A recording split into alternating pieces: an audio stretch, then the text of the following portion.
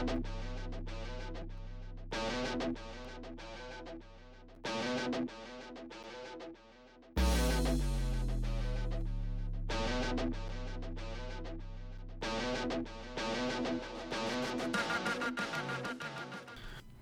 I'm going to start off this podcast with a great quote that I found from Trevor Noah. And it says, "It's weird because America is the kind of place where someone can get more offended at you calling them racist than the fact that they are racist. How dare you call me a racist? How dare you be a racist?" Today we're going to dive into white fragility one more time. I had the opportunity to do a training at the UUC Congregation Church about this, and so I felt like I had a little bit more to offer about that. So I am going to get into white fragility, talk about white fragility a little bit more. It's very, very hot right now. So understanding it, getting a sense of how it works is going to be the main thrust of the podcast.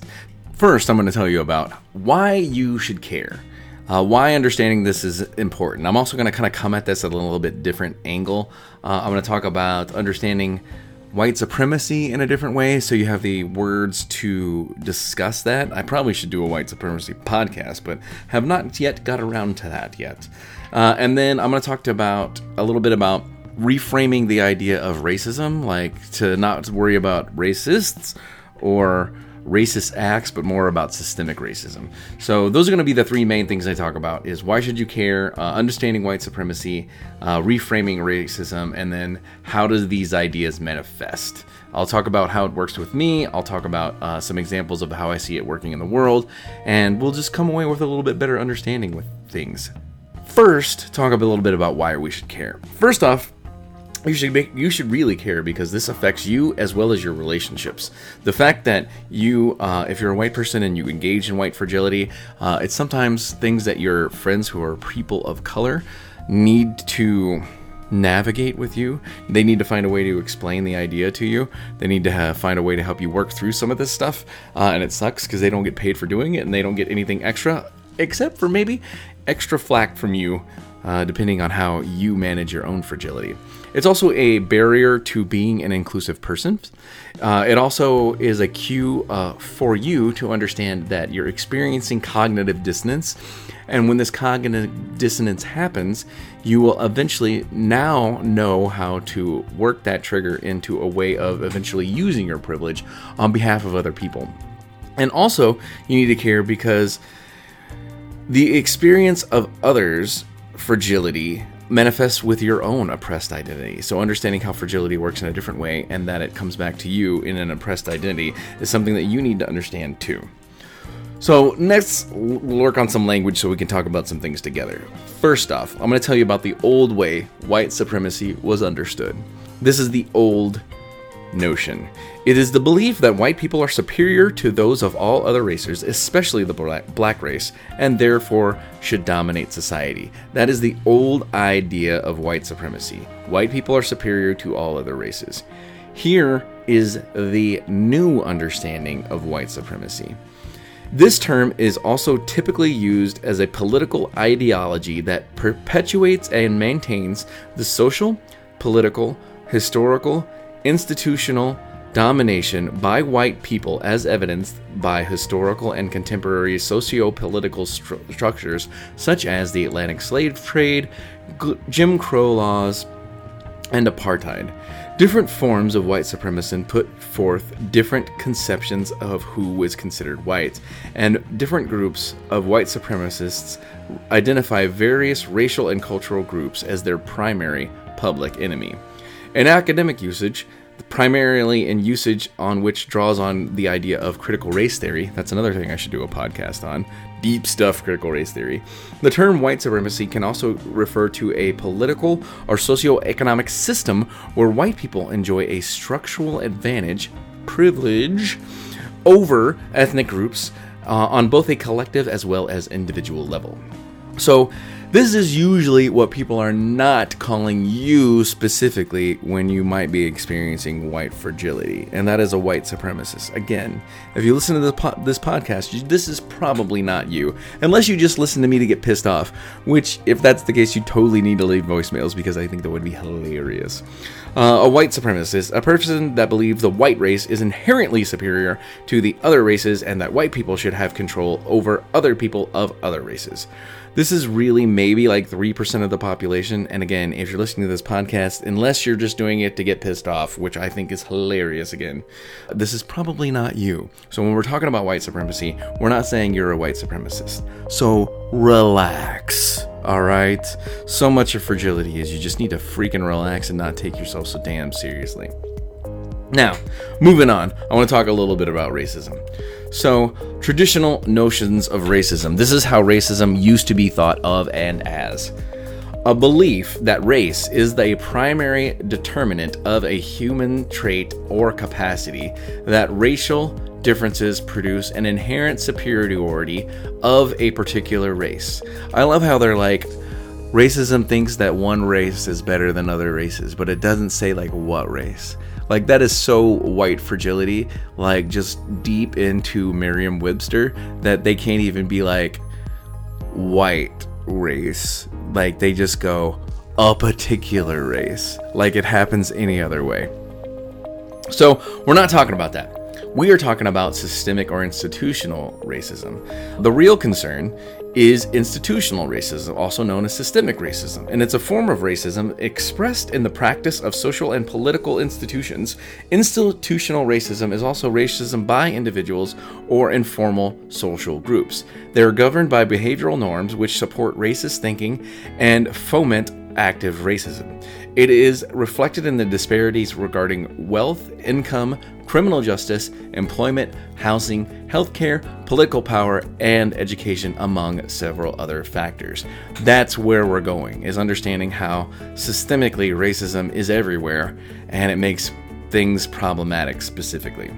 And lastly, this is again probably what we're not calling you specifically, and that's a racist. So here's the definition of racist.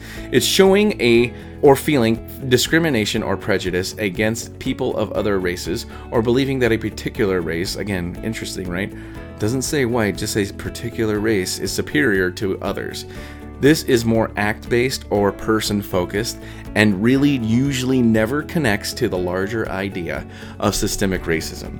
So when we call people out on doing something that's racist, I think that's almost more problematic because we're now putting the idea that racism is just like a couple acts done by a couple of bad people, rather than looking at the systemics and how everything interconnects to create systemic inequities in the system for everybody that is not white people specifically.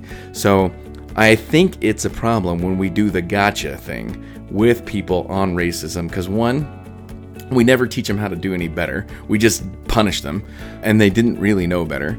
And then the other thing too is it grounds this idea that like it's only an act. It's not something that we're struggling against or fighting with all the time. So the whole "I'm not a racist" thing is really, really problematic in that you kind of are, and that's okay because you learned this thing, and we need to unlearn this together. So understanding this and how it works, I think, is something that's really, really important. So now let's get back into white fragility. When we talk about white fragility, let's start to understand how fragility can manifest outside of just whiteness. So we have a lot of different privileged identities. So here's some privileged identities: male, white, able, heterosexual, cisgender, rich, temporarily abled, Christian, adult, English speaker, U.S. citizen, educated, veteran, or ideal body weight. Again, if you have these things, you got privilege, and you get unearned power that is conferred to you systematically for being these things, because these are the things that society wants you to be. A mark of privilege is being overvalued in a society because of your specific identity. So for example, I have heterosexual privilege, and because I have heterosexual privilege, the world is built for me when it comes to dating. There's tons and tons of apps, of websites that I can use to try to find love. Bumble, eHarmony, Christian Mingle, Farmers Only, Craigslist, The Bar, work, grocery stores, like almost anywhere. It's kind of socially acceptable for me to ask somebody out on a date. But if I start looking at targeted identities, now we look at anybody that's not considered male or female specifically. We look at people of color. We look at folks that have ability issues or are considered queer or non-binary with their gender, or are on a spectrum of sexual orientation attraction, right? Where do they go to find love if they have all those intersections? And I know people usually just tell me Grindr, but Grindr's not that specific. Like, I don't know that it has a pan setting for genderqueer, non-binary folks to find love specifically, especially like if you're maybe asexual, right? What's the app for love for that? There isn't one, because you don't fit the norm of what society wanted you to be, and it becomes very, very, very problematic. So now let's look at white fragility a little bit more closely. Now, white fragility is that term that, again, I talked about in the last podcast. It was coined by Beverly D'Angelo, and it's noting that white privilege can be thought of as an unstable racial equilibrium. When this equilibrium is challenged, the resulting racial stress becomes intolerable and can trigger a range of defensive responses. D'Angelo defines these behaviors as white fragility. So an example of this would be when Robin DiAngelo says that she was at a training before. She's at a training at somebody's work, and a white guy pounds the desk and goes, "A white man can't get a job anymore." Like, he's like saying that things are so hard for white people that it can't get work while he's at work. You see how weird that is? But again, it's this reverse bullying. It's this bullying of victimhood that gets the conversation off of what's uncomfortable for people to talk about. White fragility also can be thought of as a state in which even a minimal amount of racial stress becomes intolerable, triggering a range of defensive moves. These moves include the outward display of emotions such as anger, fear, and guilt, as well as behaviors like argumentation, silence, and leaving the stress-inducing situation. These behaviors, in turn, function to reinstate the white racial equilibrium.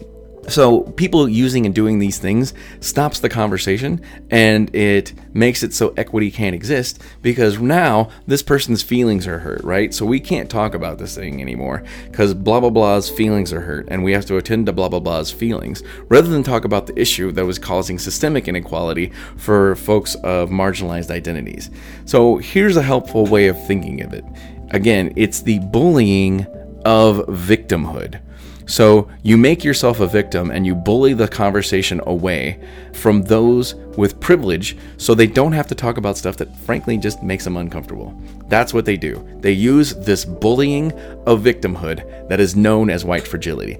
That's what I'm going to call this podcast. White fragility, the bullying of victimhood. That's perfect. I love that I came up with that idea. An example of what the bullying of victimhood looks like is, just watch Justice Kavanaugh talk after he had to answer some questions about some things that happened to him in his past. That is the bullying of victimhood if I have ever seen it. So right now I'm going to play this great video that is on YouTube, and it's by the RISE, R-I-S-E District, Seeing White Fragility. So if you get a chance, please check this out on YouTube, because I want them to get the listens so they can kind of get the credit for this. But I thought this was something that was interesting and you might enjoy as well. So I'm going to go ahead and play that for you right now. How do you feel when you see a headline like this? Or this? If you're white, you might feel uncomfortable, guilty, or even angry. In this video, we're going to talk about why that happens and how to overcome it. Most white Americans don't realize our culture protects us from having to truly confront racial inequality, which gives us a major blind spot when it comes to understanding what the reality of systemic racism is for people of color, or how complicit we may be in their oppression. We think of racism as something bad people engage in, instead of something we're conditioned into from childhood. As a result, when indirect, unconscious, or less obvious forms of racism and discrimination are exposed for what they are, it challenges our beliefs about ourselves and our world, provoking our own blind spots when it comes to race. And more often than not, well, let's just say we don't handle it well. The phrase was invented by Robin DiAngelo, a multicultural education expert, to talk about what happens consciously and unconsciously when white Americans are confronted with challenges to white dominance. According to DiAngelo, even a minimal amount of racial stress becomes intolerable, triggering a range of defensive moves, including the outward display of emotions such as anger, fear, and guilt, and behaviors such as argumentation, silence, and leaving the stress-inducing situation. These behaviors wind up preserving the status quo, protecting white comfort, and therefore reinstating white dominance. White fragility is triggered by interruptions, in which white codes of discourse are broken to force a white person to confront racism, and they show up in a number of different ways. Like when anyone, white or otherwise, suggests that a white person's viewpoint is racist. When people of color talk candidly about their experiences of racism. When people of color choose not to share stories or answer questions about their racial experience. And especially whenever people of color choose not to protect the racial feelings of white people. Some other instances of racial stress include when white people are denied access to black safe spaces or black bodies. When white people are told their actions have racist impacts. When racial inclusivity gets prioritized over group membership. When double standards are exposed. When white meritocracy is challenged by exposing white privilege. Whenever white centrality is challenged by narratives in which people of color are front and center without being presented stereotypically. And finally, when a person of color holds a position of leadership. Whatever the cause, knee-jerk overreactions protect white dominance by silencing non-white voices and segregating whites from people of color. By distancing ourselves from racially stressful situations and refusing to consider other perspectives, white people take advantage of the very race privilege we claim not to have. As long as white people require conversations about race to be comfortable for us, racial equality will be a lot harder to achieve. So what do we do when our rules stand in the way of dealing constructively with racism? The answer is, we break the rules. The best way to defeat white fragility is to grow a thicker skin. Build your racial stamina by following some do's and don'ts. Don't assume you are objective or an authority on the experiences of people of color. In a racialized society, whites inevitably have a blind spot. Resist the urge to get defensive when people of color speak honestly about their experiences. Catch yourself whenever you find yourself thinking that a black person's perspective is divisive or abusive. That's often a sign that you lack understanding. Don't recenter a conversation or narrative involving race around you or your feelings. Instead, cede the floor to your neighbors of color to amplify and learn from their perspectives. Explore the complexity of individuals you disagree with or don't understand. Your realities are totally different, and you will never breach that divide by running away from or silencing uncomfortable exchanges. Before getting angry, think about the root cause or need behind someone's emotional outburst or complaint. What you're interpreting as impoliteness or vitriol may be the best available means for them to express their experience of racism. Remember, in this society, white people are safer, included, and seen by default. The same is not true for people of color, which is why forcing them to shoulder the burden of fighting for equality, requiring them to be friendly and helpful in the face of white ignorance, and expecting them to give white people the benefit of the doubt, is not only wrong but also makes well-meaning white people complicit in their oppression. Choosing not to be sensitive in a world that already shelters you will improve your racial resiliency, lead to better relationships with your Black and brown friends and neighbors, and most importantly, create necessary space for the equality and justice that people of color deserve. So I found that particularly good and very effective. I was super happy to get to share that because I thought that was something that was really great information. So I'm sorry if that was a little bit quieter, but I thought that was really good and I wanted to share it. So have you seen or noticed any examples of that stuff? How did you kind of feel as you were looking at that idea of white fragility? Really understanding that stuff is really very, very important. So what we have to do is we got to talk about it. And so we need to get used to spending time and understanding the experience of oppressed people. And when they call us out on stuff that we may do or may not understand or we're insensitive to, we just got to slow down a second and realize that these people are having an actual experience. These folks are friends. They're not trying to tell us this just because it's going to help them in some major way. It's going to help us learn a little bit more about their situation and what they're experiencing so we can connect to that a little bit better. So listen when you feel this sense of privileged defensiveness, because it happens and it's part of the deal. And you gotta really get comfortable with your really uncomfortable privilege. For me, passing privilege is the thing that is uncomfortable for me. Here's how someone kind of talks about some of these things. For passing privilege, again, my area of uncomfortability.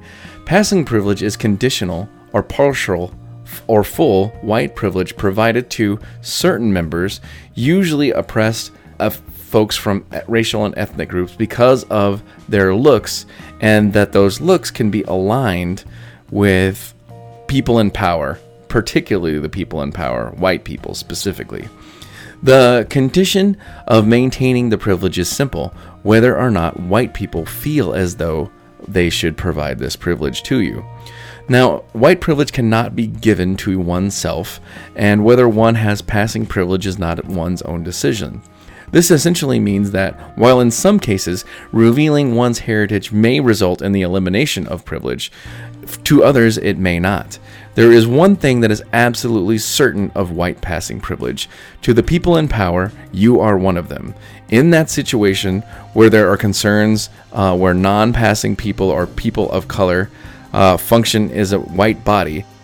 Now, if I'm being honest, sometimes I think that sucks because I didn't ask for my face or my skin tones. It's a nice sentiment, but non-passing people of color didn't ask for theirs either. And every other group of people of color can contain white passing people. Some groups, thanks to colonization, contain many more proportionally than others. We all understand that people of color can align themselves with white supremacist values, and therefore it follows that white passing people of color can do the same, but there is a stark difference. White passing people of color have a measure of power, and when that measure of power meets white supremacist values, it is functionally indistinguishable from a regular white person taking the same action. So for me, here's how white passing privilege works for me. I don't own my mixedness. I am mixed. I'm indigenous, but I am mixed. But I don't like owning my mixedness, because back in the day I didn't get to own my mixedness. You didn't get to be mixed when I was a kid. You had to be the thing that they didn't like you. You know, I was brown, so that's all I got to be was brown. So now that I'm lighter and I'm perceived as whiter, or that I'm misperceived as white, I get a lot of passing privilege, and it makes me really uncomfortable, and I need to really take some time and get comfortable for some of that stuff, because that's where I can understand the non-passing privilege or non-passing oppression that other people experience, and I can also lower my own defensiveness so I can hear and understand more of what other folks are going through, so I can be a better ally to them.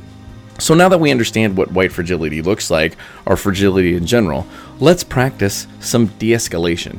De-escalation. Let's practice that. If you feel defensive, slow down a second and just pause. Don't say anything.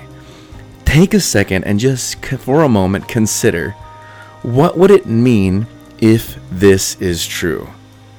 Now, when you're feeling that feeling, don't be defensive. take that feeling and pivot to wonder as to what it must feel like to have this experience if you were somebody else. Also, it's really, really important to hold what you think you know very loosely. I've heard that you should hold all your beliefs somewhat like sand. If you grip too tightly, it slips through your fingers. If you grip too loosely, it doesn't stay in your hand. But be willing to learn about new things and understand new and different ideas from different people. Also, take a second to find the truth in this person's reality. What are they saying that is part of their experience? And how can I understand that a little bit better? So I'm going to read off some white fragility triggers so you can test for yourself how you feel about those things. These are level 1 white fragility triggers that some white people can feel defensive about. Saying white people have a lot of work to do.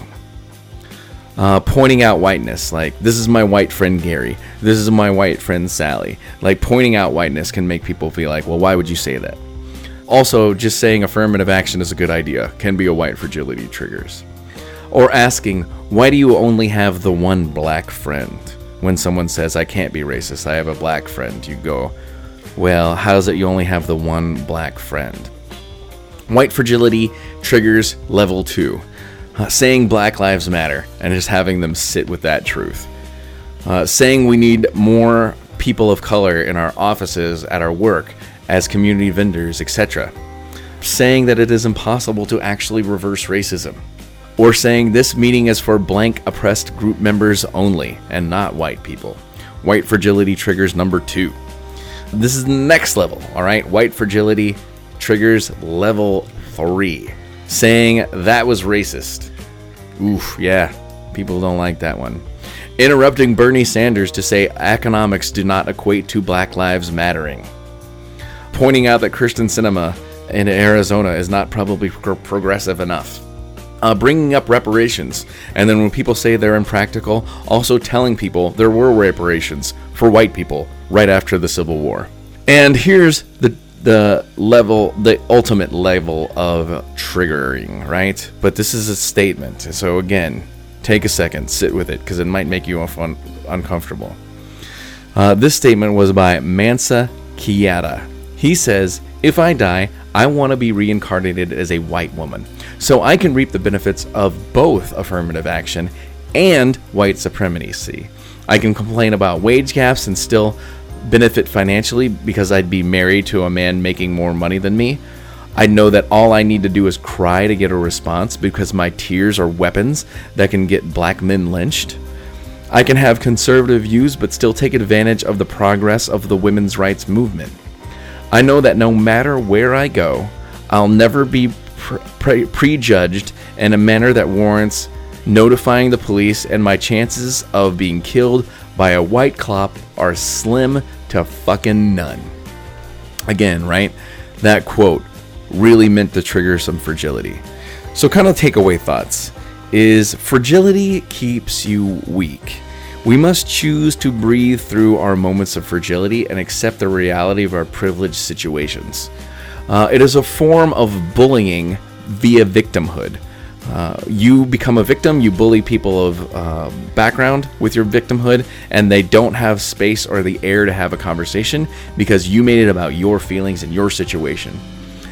Even if you have done some amazing anti-racist work in the past, or you do service, you are still subject to white fragility or privilege fragility. And lastly, we need to be strong enough to hear the truth and accept the criticism and find a space of reconciliation. So yeah, that was my thoughts on the podcast specifically. Now I just wanted to take some time and check up with you. So as far as me and my self-care have been going, things have been good the past week or so. I want to say I've gotten in 5 or 4 days of lifting, but I've also gotten in more than enough cardio, so at least 4 other sessions of cardio in, either with my lifting and my working out. So my lifting and my cardio are really strong. I'm feeling really good about that. I lifted No, I didn't lift. This is meditation. I did meditation 2 times last week.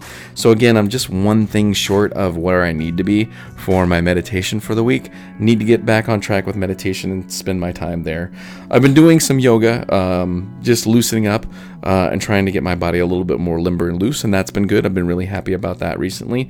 And I've been on point with all my supplements, taking all my supplements, trying to eat well. I've ate pretty well over the Thanksgiving break, but I need to tighten up my sweets. That's always one of the areas of issues with me.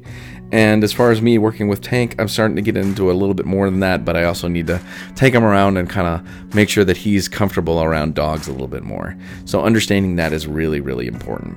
As far as me and my activism, that's been pretty good. On Black Friday, I went out and did some service at Feed My Starving Children, and that was a good experience, and I was happy to be there and be part of that. I also got to go to a cultural day of thanks at Phoenix College Preparatory Academy, where they were celebrating just their students and their backgrounds. So they got to do some cultural dances. They were singing some songs and stuff. Really, really good experience. I got to take my college president to a sweat lodge. So I've done 2 sweats since I've talked to you last. Really busy on the sweat front. And that's been good because it's really reset me and helped me out quite a bit. I did some debriefing at Phoenix College's Tunnel of Oppression, and so I took 2 different groups through and tried to take a moment to help them make some sense of that experience and what all they were going through, and so that was a really good experience and something that I really appreciated. I got to take my college president to the Fry Bread House and give him Native American food for the first time ever, and I was proud about that. I closed out my flag football season. This isn't service, but I was really happy about it, so I'm going to share it with you. And I won the championship, so that was something I was really happy and proud of, and something that I was really glad to get to share. I did my white fragility workshop at the UUC training, and I think that gets us caught back up with my activism over the last month. I haven't had the ability to record recently because I was having some audio issues, but thank goodness for our producer Sarah. She came over, she got it all figured out, and I was really, really happy to see that she got that stuff together for me/us. So with that, if you got triggered by one of the things that I said, like if say you're one of the racist people that do listen or the white supremacists that do listen, call me and share how pissed you were with that white woman comment. I'd really be interested to hear that. Or call me and tell me about like, hey, I'm having a real experience with this and I'm trying to work through it, and I would like to get some advice on that because I can help with those things. If you have a question, a comment, a text, you can always get a hold of me at 860-576-9393. Again, just leave me a voicemail, send me a text, I'll read your text out. I love that stuff. But get a hold of me, 860-576-9393. Let's kind of have a conversation together. It's a space for you to ask me questions, hit me with distant scenarios, or ask how I might respond to a situation in real time, and I can help you be a better inclusive activist in the future too. Depending how good your stuff is, I might give it a future full podcast in the future too. Also, if you're interested in booking me or bringing the power of inclusive activism to your organization, you can do so by emailing me at inclusiveactivism@cox.net. That's inclusiveactivism@cox.net, inclusiveactivism@cox.net. And you can always learn more about me and this organization at www.inclusiveactivism.com. Looking forward to getting a lot more podcasts in the very, very short-term future, and I hope you enjoyed this and you learned something, and you might have the ability to make somebody else's future a little bit more inclusive in the very next week. And with that, I have one more thing for you, and it is a recommendation. It is a quote that you should check out by Craig Crichton. And this is, "You are not your ego. You are not a victim. You are not your body. You are not your past. You are not alone. You are not lacking anything. You are this moment. You in this moment are connected. You are a divine being. You are awakening. You are complete. And you are love." And the last thing I'd recommend is if you haven't read Beverly D'Angelo's new book on white fragility, check it out. It was really good. It gave me some wonderful insights for this podcast, and it gave me the ability to share and talk about these things with you. And again, if you're still thinking about this stuff or you want to talk about it more, get a hold of me, 860-576-9393, and I hope you have a lovely week. Thank you for your time and attention, and I'll be talking to you again in the very near future.